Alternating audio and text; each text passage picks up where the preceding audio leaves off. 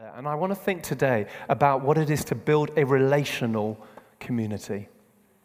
And at the heart of the meaning of relational is connection. It's where two or more people actually connect. How is it that we're connecting with those in our community? And how do we build on that connection? And I want to use the parable of the sower. No, I don't. I want to use the parable of the Good Samaritan. Parable of the sowers. It's a great parable. Read it, please do. But I think it was soil, field, seed. By the way, my seeds are growing. It's so exciting. Farmer Phil's doing a good job. Little seeds where you think, will I see you again? They are shooting up. It's very exciting. But anyway, I want to talk about the parable of the Good Samaritan, okay? It's in Luke 10, and just the first bit, I just kind of break down verse by verse, and then we'll get into the meat of the parable itself. So verse 25, if you've got your Bibles, your phones, it'll be up on the screen as well. We read this. Behold, a certain lawyer stood up and tested Jesus, saying, Teacher, what shall I do to inherit eternal life? You know, when we ask Jesus a question, especially if it's a question to test him, he doesn't always answer it in the way that we want him to or expect. But he does always give us an answer. So we're told this certain lawyer wanted to test Jesus, maybe trip him up. And I don't know about you, whether in the workplace or even family, you know, those that try to trip us up in our faith, catch us out, give us difficult questions and all of that. But you know what we see Jesus do? He doesn't even address that question. He turns it back to the truth. He says, what is written in the law? What's your reading of it? And that's really helpful. If you're asked a difficult question by someone, say, well, what does it say in the Bible? Turn it back. Because you see, if we want to know the truth, and we really want to know the truth, it's found in the Word of God. We have to turn to Scripture, to the Word of God, to understand these deep truths. And at the heart of it is turning to Jesus, who is the Word, John 1, and He is the truth. Verse 27, so he answered and said, You shall love the Lord your God with all your heart, with all your soul, with all your strength, and with all your mind, and your neighbor as yourself. And Jesus said to him, You've answered rightly. Do this and you will live. So we don't have any knowledge of the background of this lawyer. Maybe he was a good man with a good heart.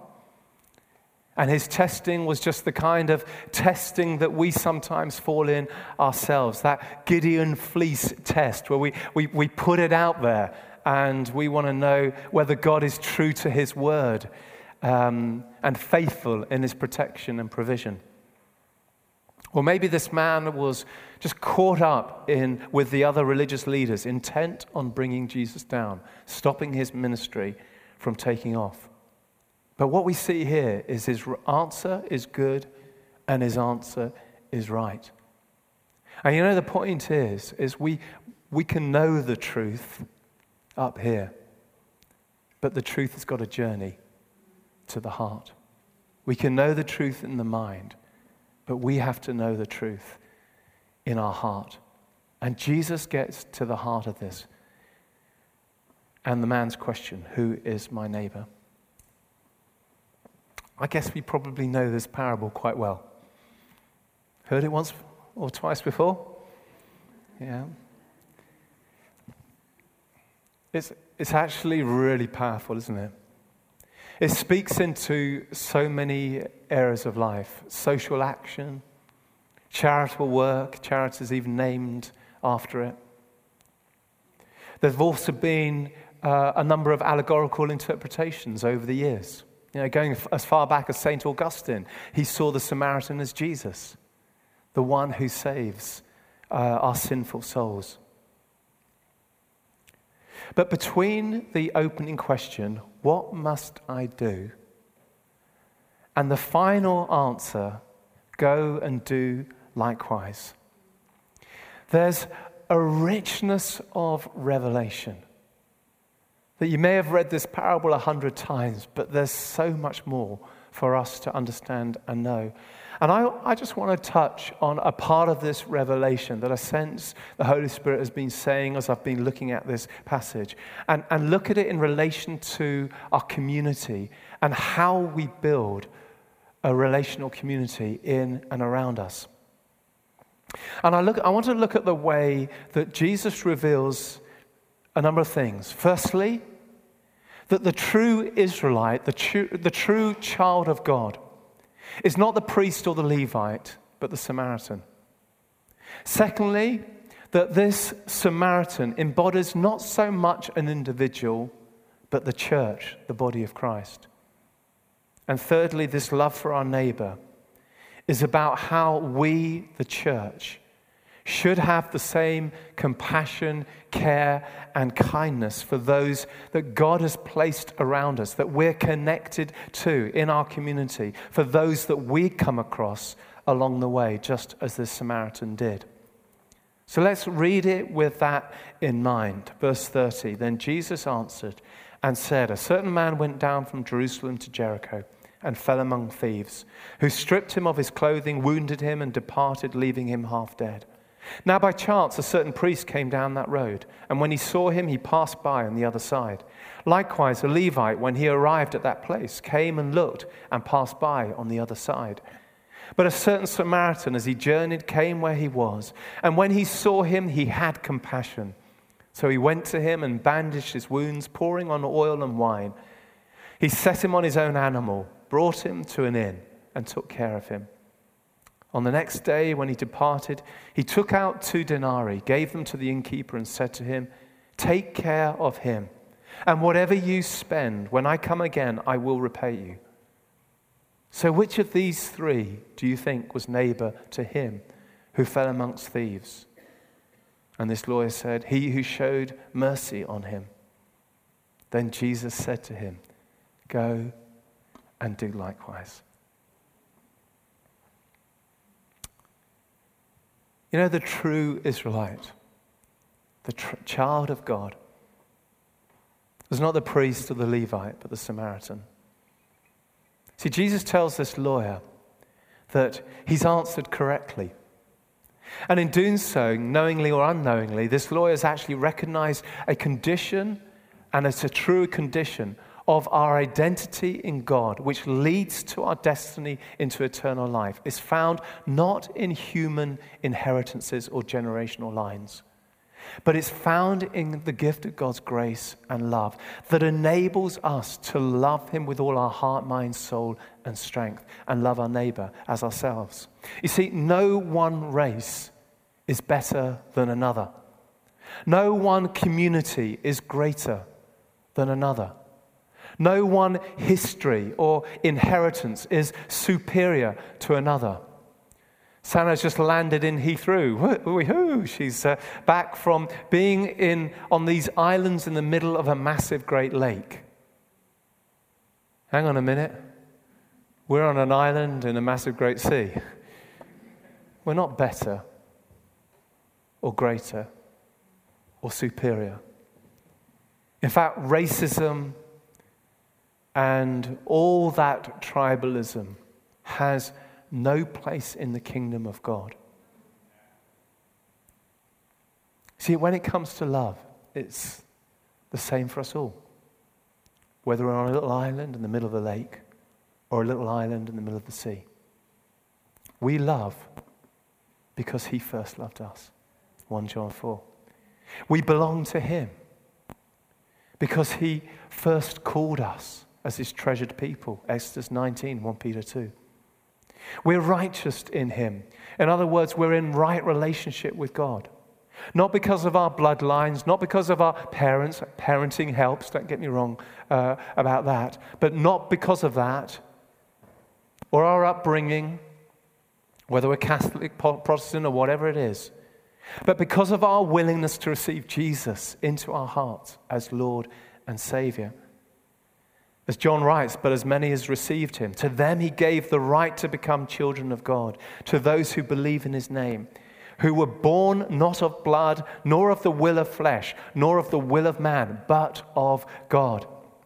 And we can bear fruit that lasts into eternity Why? Because Jesus is the vine, as we read in John 15. And we are his branches. We are in him. And apart from him, we can do nothing.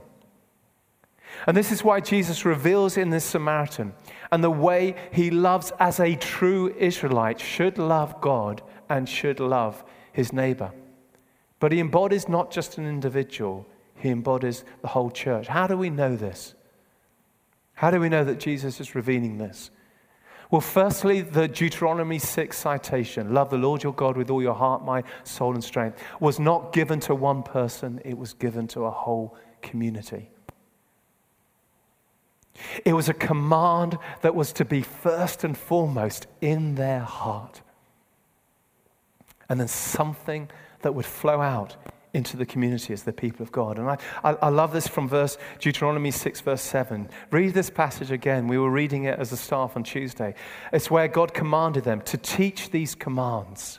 Love the Lord your God with all your heart, mind, soul, and strength.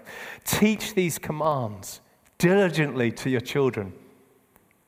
And you shall talk of them when you sit in your house and when you walk by the way, when you lie down and when you rise up. You shall bind them as a sign on your hand, and they shall be frontlets between your eyes. You shall write them on the doorposts of your house and on the gates. In other words, we should shout it out. This is not something that should be enclosed and kept within closed doors. This is something that we should celebrate and proclaim and live out and put it on our doorposts and write it on our walls and share it with our work colleagues. For us to love the Lord your God with all our heart, mind, soul, and strength. To teach our children, to teach our grandchildren, to model it as we walk along the beaches, to talk about God's word. As we're in the shops and the supermarket, to share it with those around us. It's something for us to proclaim. It's a relational command that connects us all together. It's a relational command that's sourced in the one who loves relationship more than anything else. And what a difference it makes when the church community lives this command in love. But the second reason why I believe Jesus is revealing this is that everything about Jesus' teaching ministry, his healing ministry, his mission, is about glorifying the Father in heaven. You see, when the attention focuses on an individual and the great things they have done or the great things they do, the glory invariably goes to them. Social media is a classic representation of that fact. But when the attention focuses on the church, the body of Christ, and the great work she has done and she does, the glory invariably goes to God. See, Jesus says, you are the light of the world. Matthew 5, plural. Paul says in 1 Corinthians 6, you are the temple of the Holy Spirit, plural. Peter says in 1 Peter 2, you are the chosen generation, a royal priesthood, a holy nation, his own special people, plural.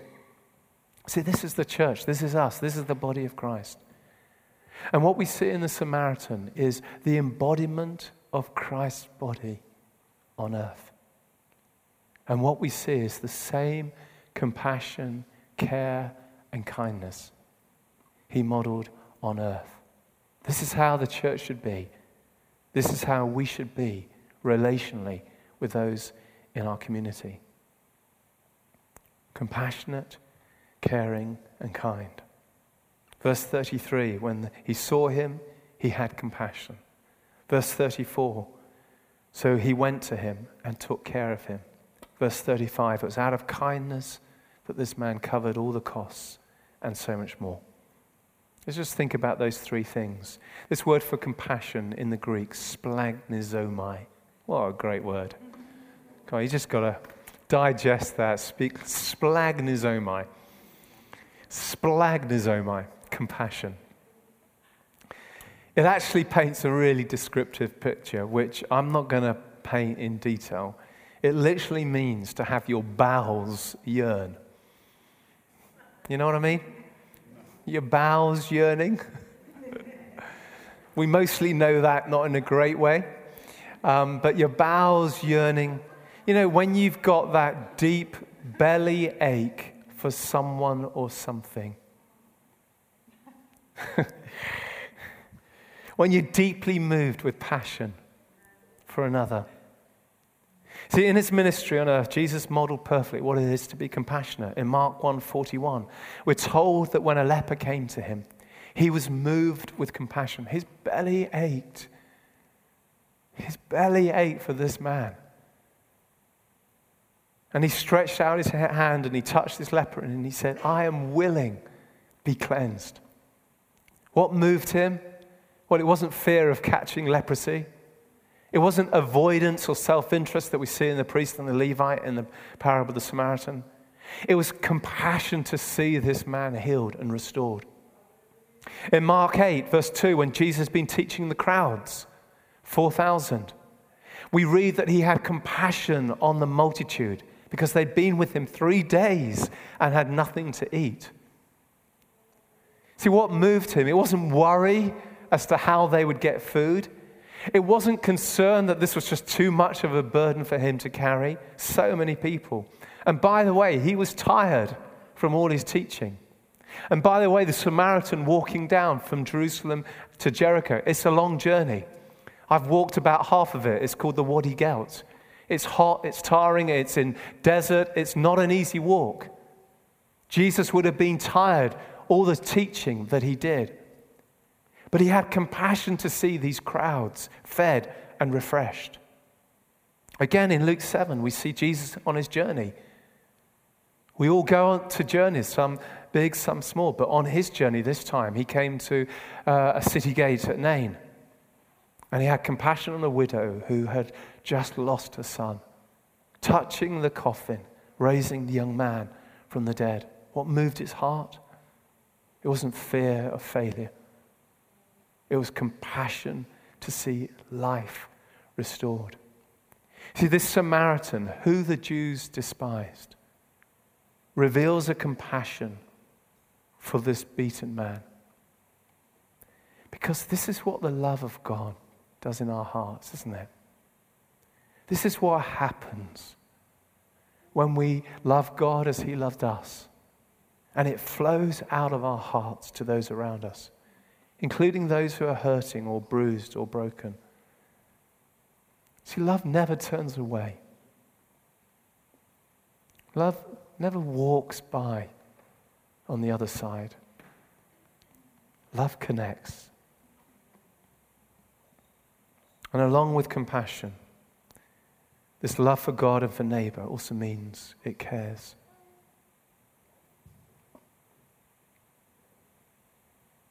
Taking care of those in our path.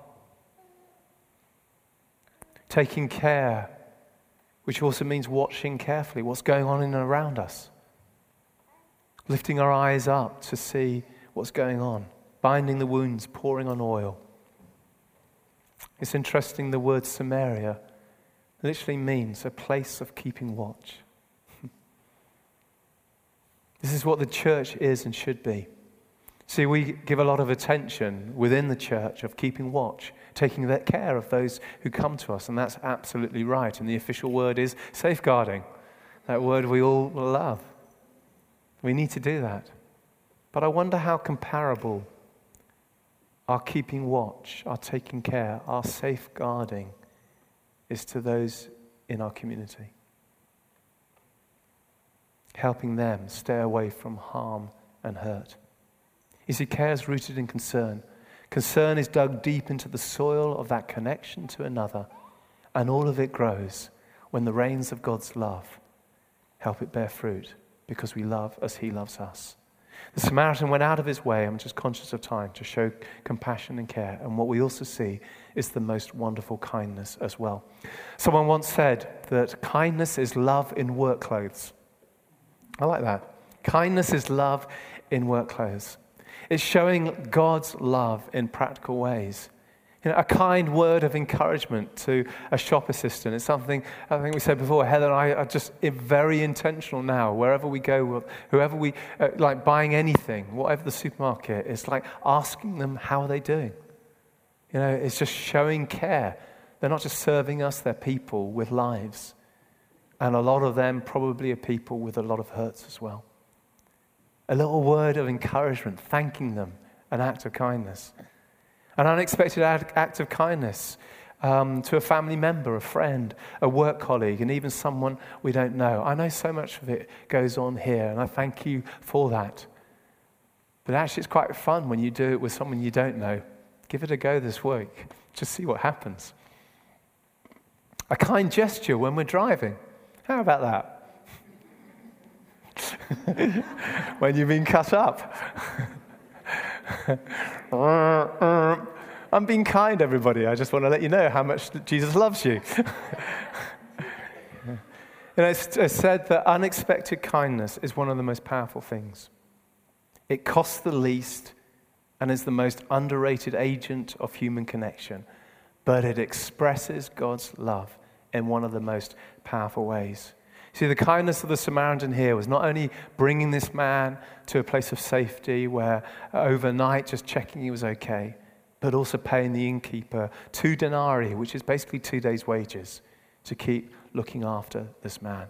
Such kindness, reflecting God's kindness to us, and how God goes out of his way to show the most extraordinary loving kindness to us.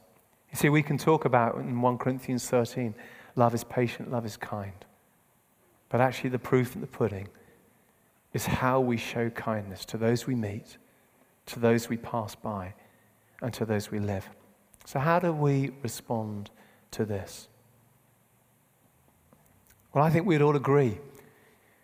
The notion of building a relational community from where we are sounds a great thing, and we're all up for it.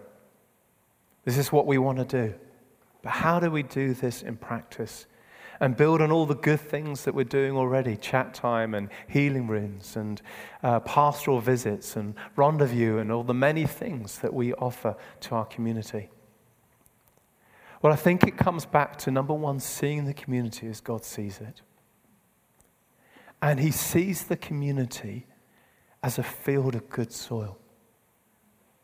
That's how he sees it. And he's asking us as the church, not so much as individuals. Of course, we are individuals and we need to do that, but not with an insular, individualistic mindset, but as a collective mindset. He's asking us as the church, the body of Christ, what can we do more to be that embodiment of the Samaritan? What does it mean for us to do more, to be the true Israelite? The people of God who love God with all our heart, mind, soul, and strength, and love our neighbor as ourselves, and go out and make those connections with those around us. Because I believe there is more than we can do. And it's partly why our St. Matthew's Day is in September. It's not going to be St. Matthew's Day, it's a community day. We want to make connections with people in our community to show them the love of God and to reveal his grace to them.